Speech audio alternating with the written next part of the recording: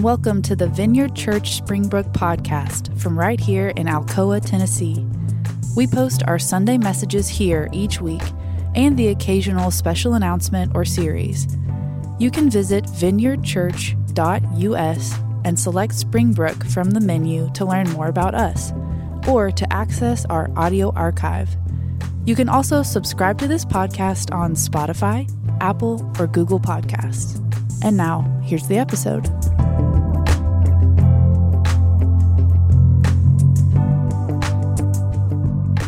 So our scripture today comes from Hebrews 11. If you want to follow along in your own Bible or on your phone, or there will be verses ahead of me. And go ahead and pray for Misty and her carpal tunnel.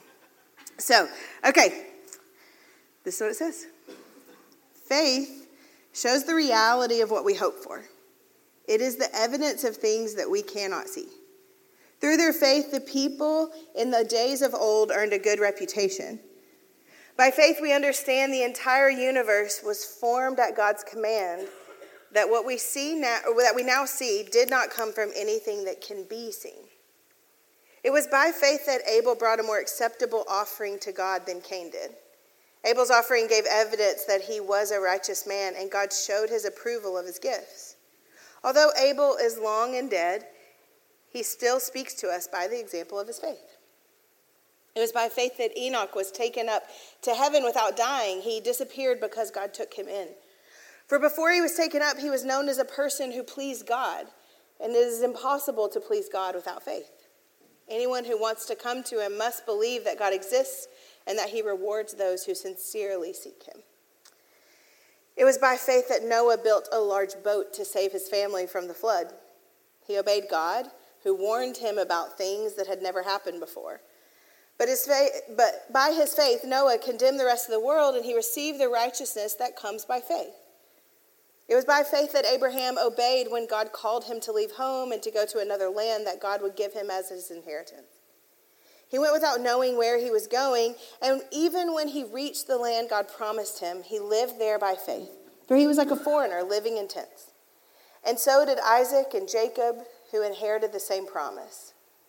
Abraham was confident, looking forward to a city with eternal foundations, a city designed and built by God.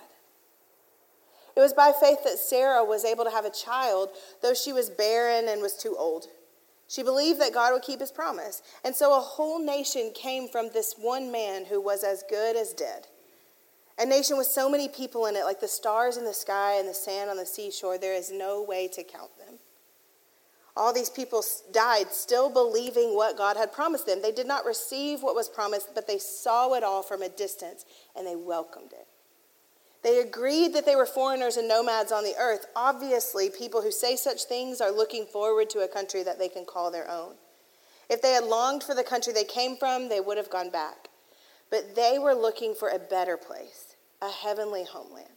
This is why God is not ashamed to be called their God, for he has prepared a city for them. It was by faith that Abraham offered Isaac as a sacrifice when God was testing him. Abraham, who received God's promise, was ready to sacrifice his only son, Isaac, even though God told him, Isaac is the son through whom your descendants will be counted. Abraham reasoned that if Isaac died, God was able to bring him back to life again. And in a sense, Abraham did receive his son back from the dead.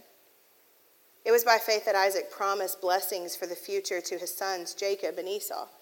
It was by faith that Jacob, when he was old and dying, blessed each of Joseph's sons and bowed in worship as he leaned on his staff.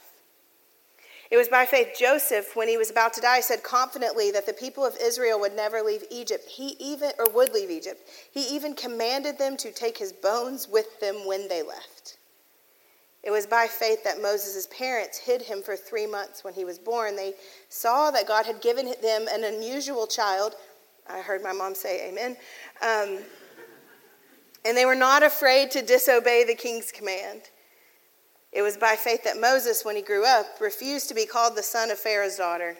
He chose to share the oppression of God's people instead of enjoying the fleeting pleasures of sin. He thought it was better to suffer for the sake of Christ than to own the treasures of Egypt, for he was looking ahead to his great reward.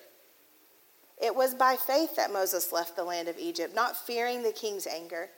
He kept right on going because he kept his eyes on the one who is invisible. It was by faith that Moses commanded the people of Israel to keep the Passover and to sprinkle blood on the doorpost so that the angel of death would not kill their firstborn son. It was by faith that the people of Israel went right through the Red Sea as though they were on dry ground, but when the Egyptians tried to follow, they were all drowned. It was by faith that the people of Israel marched around Jericho for 7 days and the walls came crashing down. It was by faith that Rahab the prostitute was not destroyed with the people in her city who refused to obey God, for she had given a friendly welcome to the spies. How much more do I need to say?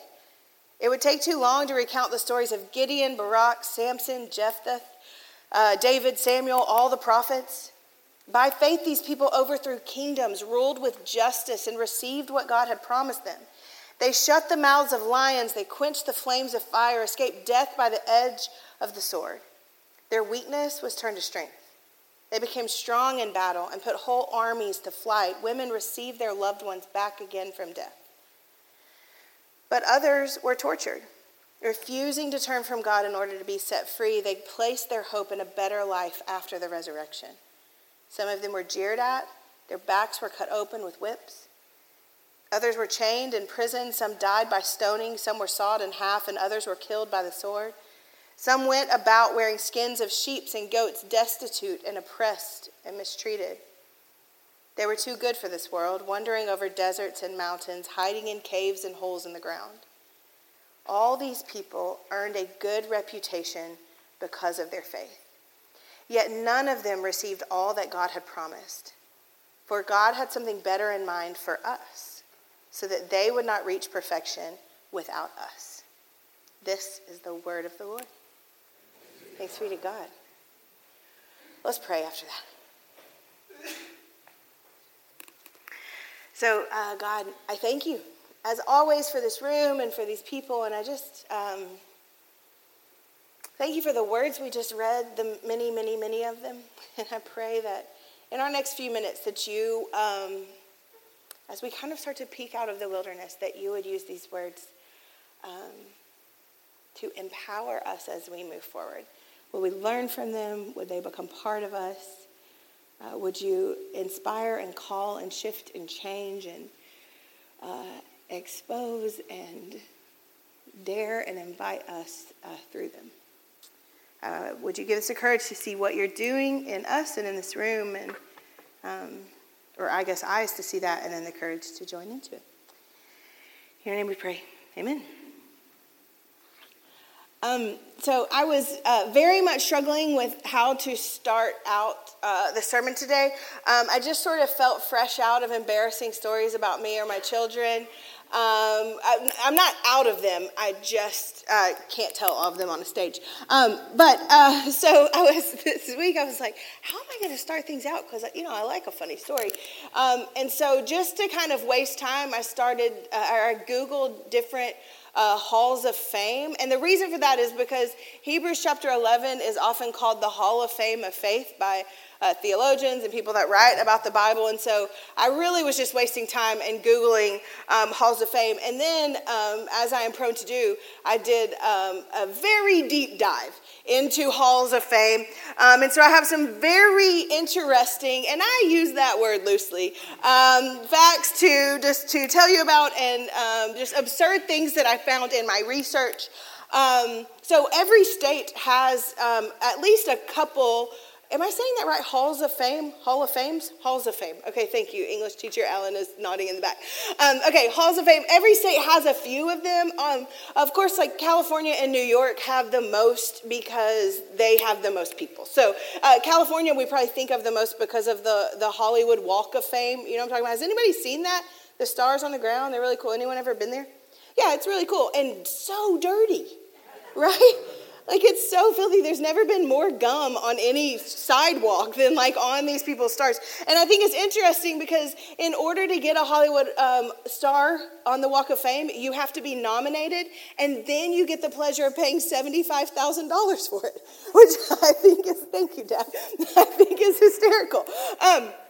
Okay, so that's California. New York has some of the biggest, especially in the sports world, the biggest halls of fame are in New York. They have the National Baseball Hall of Fame is there, soccer, wrestling, boxing. They also have a very niche Hall of Fame for boxing in that they have a Hall of Fame specific to bare knuckle boxing. So thank God it has its own Hall of Fame.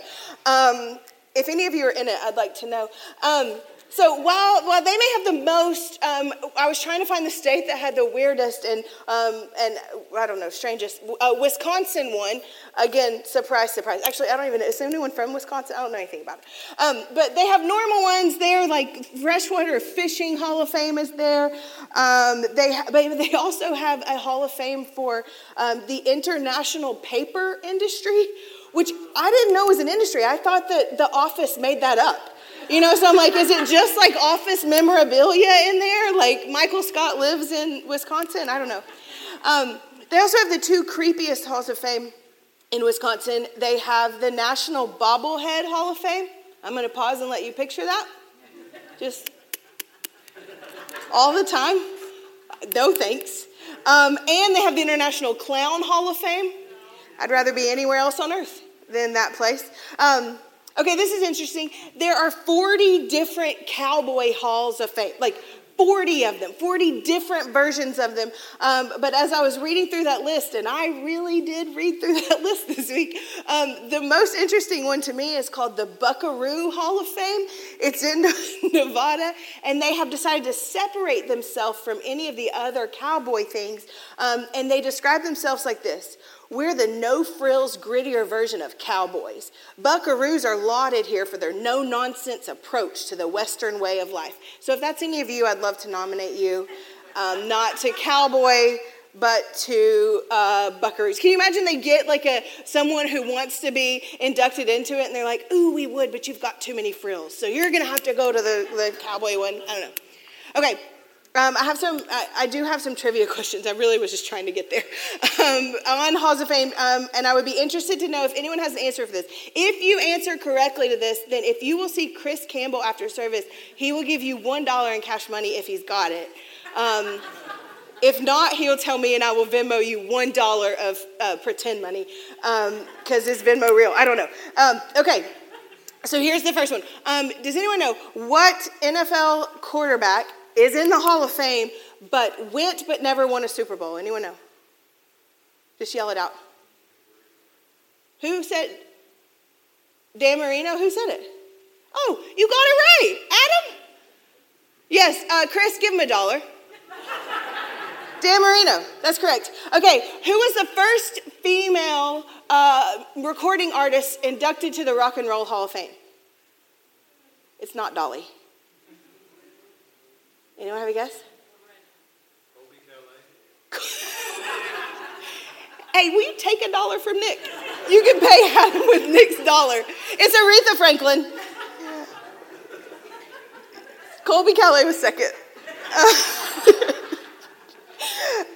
Okay, who is the first band to have not just be inducted as a band, but have all of their members inducted into the Hall of Fame? The Beatles is correct, yes. Does anyone know the second? That's a lot of dollars, Chris. Does anyone know the second? If I will give you $10 if you can guess it.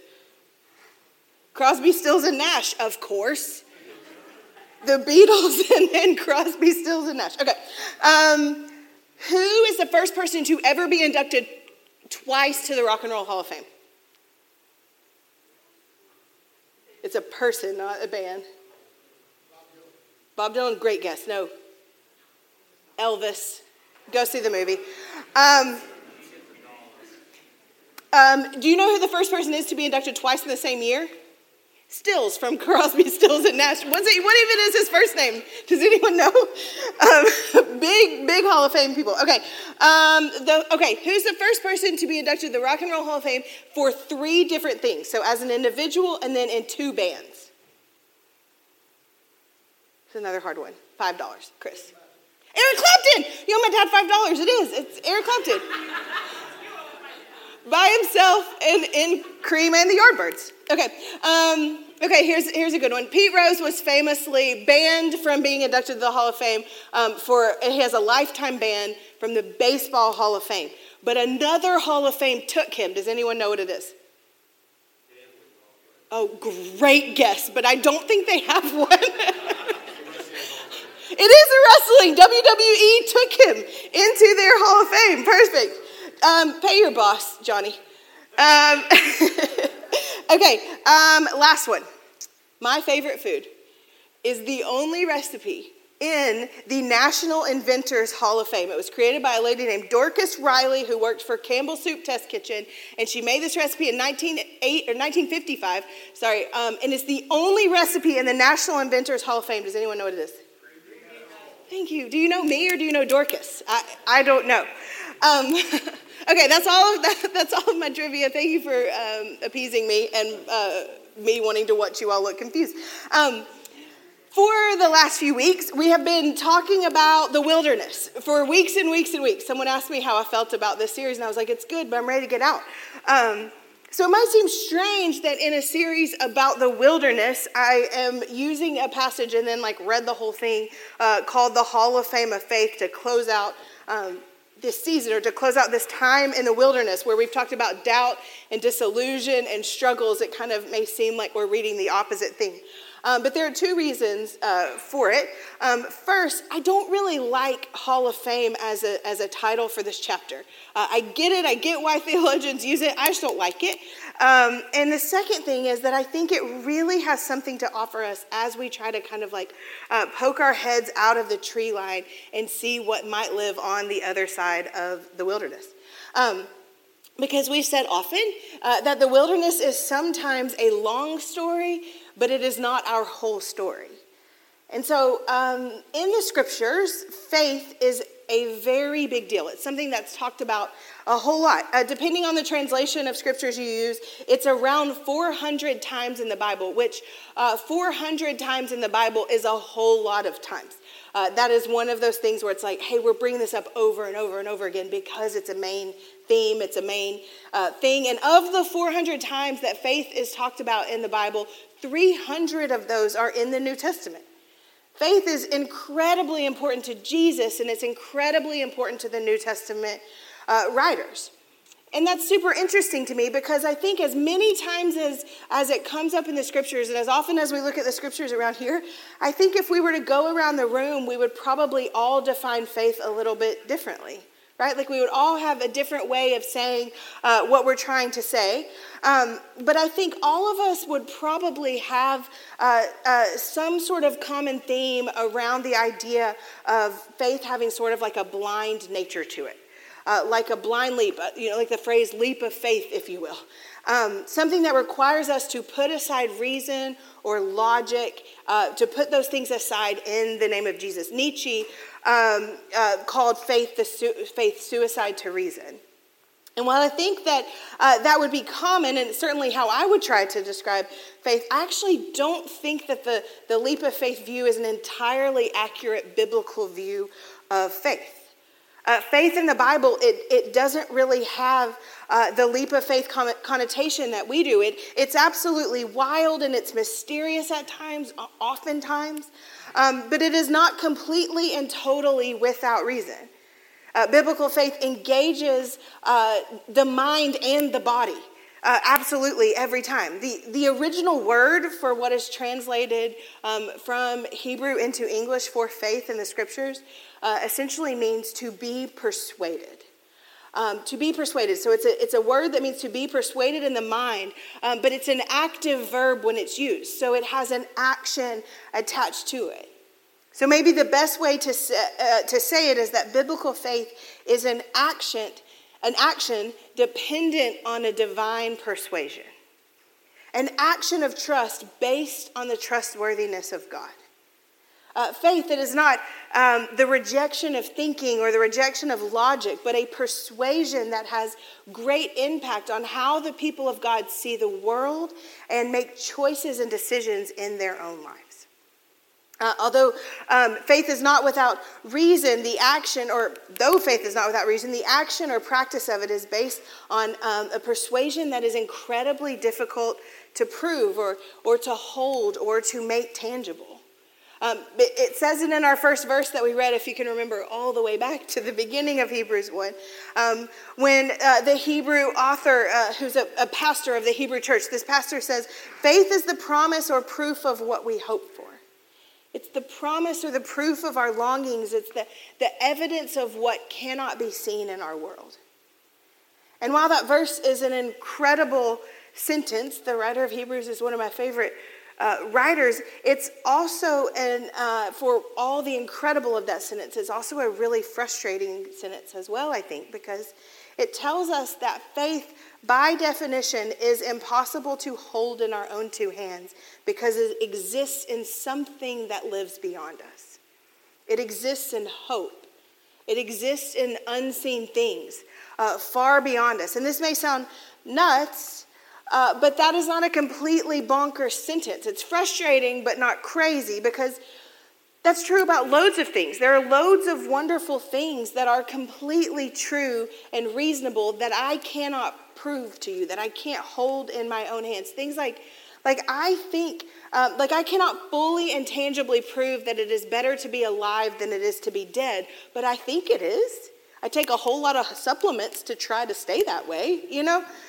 I can't tangibly prove that love is more powerful than fear or hate, but I believe that that's true. I was thinking about this week. I can prove my loyalty and relationship in my marriage and with my kids. Like, I have legal documents that says I belong to those people. But I can't prove to you the loyalty and love of my friendships, though I believe it to be there. I believe it to exist between us. Although faith is not without reason, it also requires us to hold tightly to something that is beyond ourselves, beyond our grasp, something that's very hard to prove. Which means that faith bears with it some level of mystery and absurdity and wonder and whimsy, because it points beyond itself to what has happened in Christ and what we believe will come in the future. It banks on the past, and it absolutely banks on the future. It's what makes this Hall of Fame list so funny to me, because while many people in this list are wonderful characters in the scripture, it also reads like a list of just crazy belief. It's a list of people who looked at the world and all they could see in front of them and then chose to make choices based on something beyond what they could see. Like Noah. In the story of Noah, who gets listed in this list, Noah builds a boat to rescue the world from a flood, and it's not even raining yet, right? Like, that's crazy, it seems. Abraham and Sarah, who believed that God would uphold his promise to them, that they would have a son, and their ancestors would number the stars in the sky. And they believed that during their childbearing years, but they kept on believing it long after those years had passed, like decades beyond it. Verse 11 said, it was by faith Sarah was able to have a child, though she was barren and was too old. She believed that God would keep his promise. And then verse 12, so a whole nation came from this one man who was as good as dead. By faith, Abraham, who was as good as dead. A fun way to be described in the Bible. Faith like Moses, who set aside all of the confidence and the safety and the inheritance of royalty in order to lead his people out of slavery by following what the pastor of Hebrews calls the one who is invisible.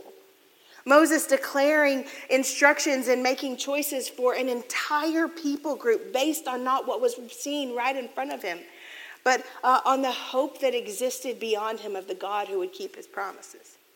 The people that are listed here in Hebrews 11, their choices and their decisions for their lives and for the lives of the people they led, they don't always make exact sense in light of their current circumstances.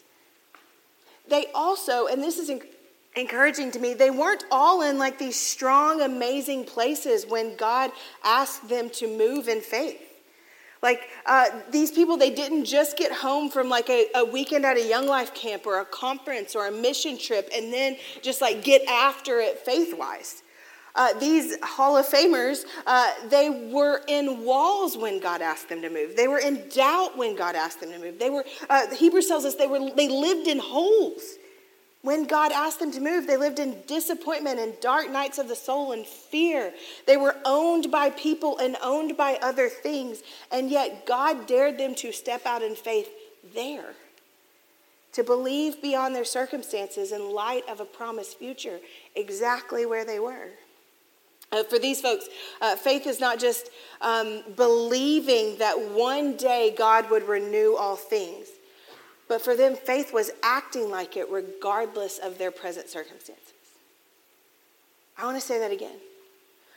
Faith does not mean just believing something about what God will do one day, that one day everything will be put back to right. Faith means acting as if it's true today, as true today as it will be then. It means acting like it regardless of whatever your circumstances are today. It seems to me that biblical faith has eyes to see beyond what's right in front of us, to the hope and the assurance of the unseen persuasion of the divine, despite your current circumstances. That while what is right in front of us is absolutely true, faith declares it not the most true thing. For the people listening to this chapter, madness and lostness and darkness and despair and depression and poverty and emptiness and slavery, all of these things were true about them and were very real in their lives, but they did not live as if they were the most true thing. What I mean by that is that these things were not in charge of their decision making in their lives. Faith was. Hope was. A divine persuasion and a future hope is what they use to make decisions and choices in their lives. Frederick Buechner says, faith is stepping out into the unknown with nothing to guide us but a hand just beyond our grasp. So we've been talking about the wilderness, and so I want to spend a minute talking specifically about what faith can look like in the wilderness. Because the wilderness is full, as we've been saying for the last few weeks, of things like doubt and disillusionment and questions and concerns. And so it may feel like what I'm talking about today kind of puts those things down, but I really don't think it does. Doubt and faith are not opposites, and I think in our culture they get treated as if they're opposites. But Paul Tillich and a few others, there's quite a few Christian thinkers who get credit for this idea, but they say that the opposite of faith isn't doubt, it's certainty. And the older I get, and the more I get to know Jesus, the more convinced I become that Jesus' main goal was not the certainty of his people, but the movement of them, the action of them based on the persuasion of hope inside them. And so I just want to be really clear that I believe that faith makes room for your questions, and it makes room for your wonderings, and it makes room for your disillusionments. In fact, I would argue that sometimes questions are for us a great act of faith. I was listening to Tim Mackey from the Bible Project, who we love so much, this week, and he said this. He said, asking questions doesn't show a lack of faith, but an engagement of it. If faith is an action on behalf of persuasion, then I would argue that questions are a very serious part of that.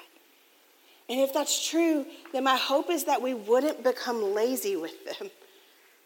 Questions, I don't know if lazy is the word I'm looking for, resigned to them, but that we would be actively involved in them. Questions about God and the world and our lives and how those things intersect, those are serious questions. And I think that we would be wise to treat them as serious questions. No matter how old you are, these are serious questions. Let's not be lazy with them or treat them flippantly, because they are serious for ourselves or for other people. Side note to parents in the room, please hear me on this. The questions about the intersection of God and life and faith in your kids are serious questions, and I think they deserve to be treated that way. They deserve to be treated that way. I'm not saying that to be like a Christian or biblical parent, you have to know all of the answers to the questions. Taking questions seriously does not mean perfectly answering every question that your child has or your friend or neighbor has or someone in your small group has. I mean, look at Jesus. He barely answers any questions, and he knows all the answers, right?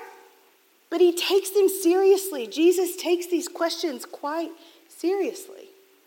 It's not so much about having the perfect answer as it is holding space for curiosity and holding space for wonder and holding space for discovery. Space in our lives of like, oh, you should know that, or just believe. That's not space. Space allows room for the action of faith found in questions. You or your child or your friend, I want to set you free on this. You or your child or your friend or whoever it is with questions in your life, you are not the first person to ever ask questions of the Bible. The Bible has stood for thousands and thousands of years. Like, it can stand it. It can take your questions. It truly, truly can. I don't have time to go through the whole list again, but all of Hebrews 11, all of these people asked questions back to God. When he asked them to move in faith, they fired questions right back at him. Okay, last thing, and then we're going to close up. And this, I don't know how this flows in the sermon, but I kept thinking about this in this passage, and I couldn't quit thinking about it, so I just kind of want to end here. It is my understanding, and recovery folks, please correct me if I'm wrong on this, but it's my understanding that there's like a practice or a habit in AA where essentially you would find someone further along than you who has what you want, the life you want, the sobriety you want, the job you want, the family you want, just the life that you want, that you would find them and that you would put yourself in proximity to them to find how they got it, essentially. Essentially, it's mentorship. And in my experience, when I've done this, when I've placed myself in proximity to the people that I admire most, and when I get curious about the ways that they've ended up in the places that they are, they usually answer in two ways. One, there's a hope of what's coming, but another thing that they do very often is that they will point backward to events or people or struggles or things in their past that brought them to where they are now. They'll point backward in order to point forward. And I was thinking that as we're closing our time in the wilderness, that if belief is something that you're struggling with, that sometimes the best thing you can do is to look backward or to point backward in order to move forward. It's the concept of Ebenezer that we talked about a few weeks ago. Looking back to the faithfulness of God in the past in order to believe it for the present or for the future. That's the reason I don't really love the Hall of Fame language, because more than this is a list of like a big courageous list of people, and it is that, it's also a list of hooligans who were persuaded that God was with them, that God was on their side, that he was chasing after them, and that he would not ever stop. And the reason they were convinced of this is because that's what had happened for the people who went before them. And so they were crazy enough to believe it was true for them. And so they made decisions from that hope. They made decisions by looking back in order to move forward into hope.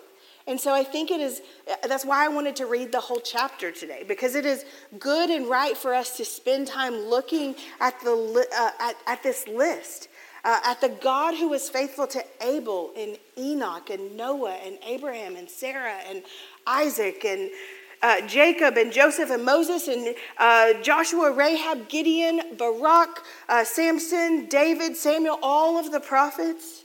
Looking back at their lives, at the promises they clung to, I think has power to grow our faith today.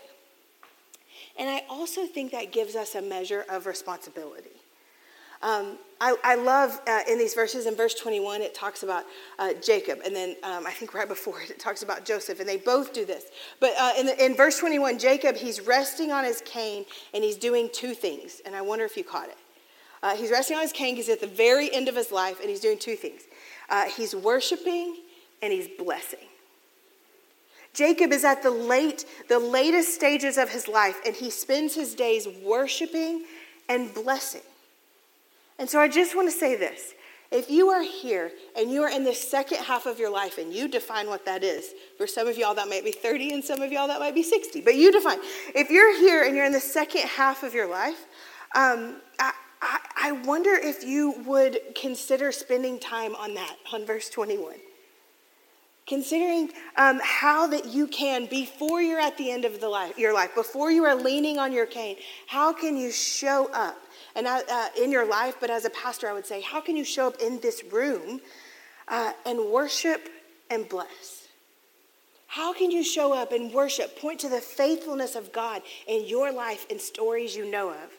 And how can you bless the people here to bless what God is doing in their lives and will do in their lives? Point to the faithfulness of the God before in the Bible and in your life, and bless and declare the promises of hope over the people that you live and work and learn and play with, but also in this room.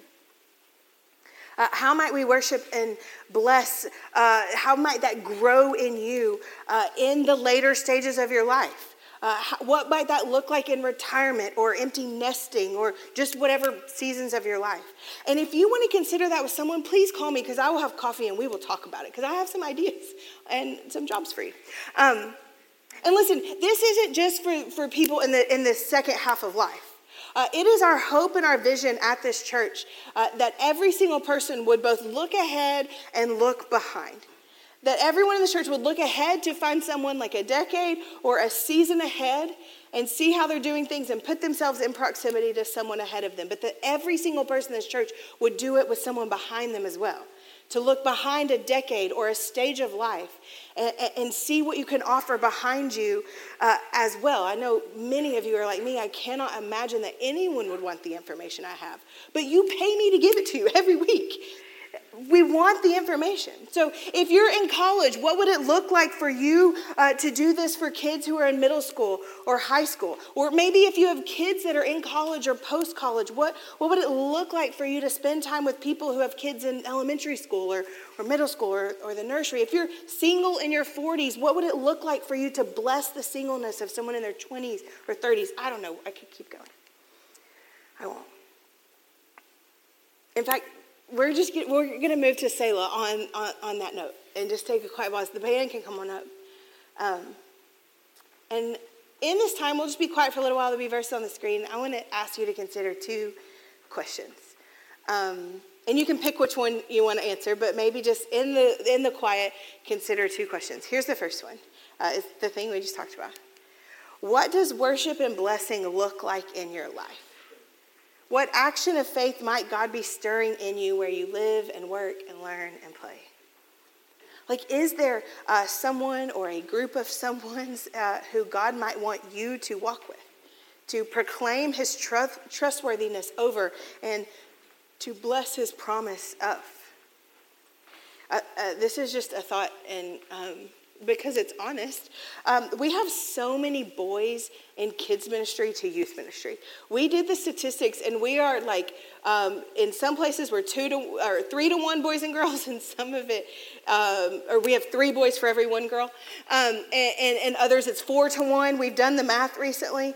We have so many boys, and we need more male leaders in kids ministry and youth ministry. So is there something like that, some sort of action that God wants to put behind this idea?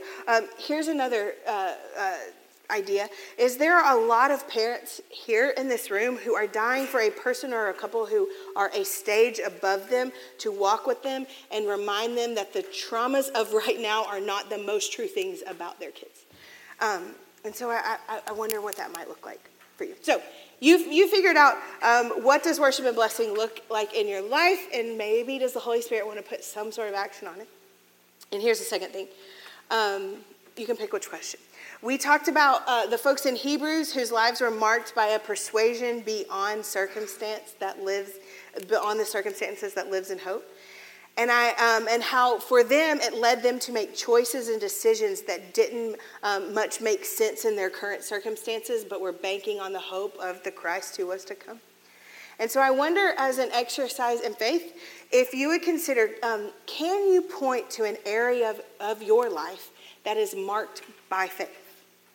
Is there an area of your life that is marked by choices in living that may not make a whole lot of sense on this side of things, but is banking on the hope of the Christ that is to put all things back together? Maybe it's your boundaries, like what you say yes to or no to in order to be more present where you live, work, learn, and play. Maybe it's your finances. Again, what you say yes to or no to in order to live with like radical generosity. Maybe it's your ethics, your work ethics or sexual ethic or how you do your taxes. I don't know. But I wonder if there's something that you can point to in your life that is marked by faith. A divine persuasion built on the hope regardless of circumstances. And if not, I would just be curious why. Okay, that was a lot of questions. I'm just going to pray and leave you space to answer. So Jesus, we thank you for moments together and a whole lot of words. And so I just ask that your Spirit would come and would you fill us with courage to consider one of these questions. For some of us in the room, I just ask, what would it look like to view our lives and our choices through the lens of worship and blessing? Would you give us eyes to see places that we can tell the stories of your truthfulness and places that we can look at other people and bless what God is doing inside them, to see what they may not be able to see for themselves because of the hope that we believe in? And then if it's the other question, I pray for the courage to look honestly at our lives. We try to do that a lot around here, to see our lives as they actually are, not just as we would hope they are. And I just pray that you would show us places that we are walking in faith, places where we are choosing to live our lives for a hope that exists beyond us when it might not make sense in our current circumstances. And I just pray that you would bless that your Spirit would bless that you would encourage us, that our faith would grow because we see evidence of it in our lives. In your name we pray.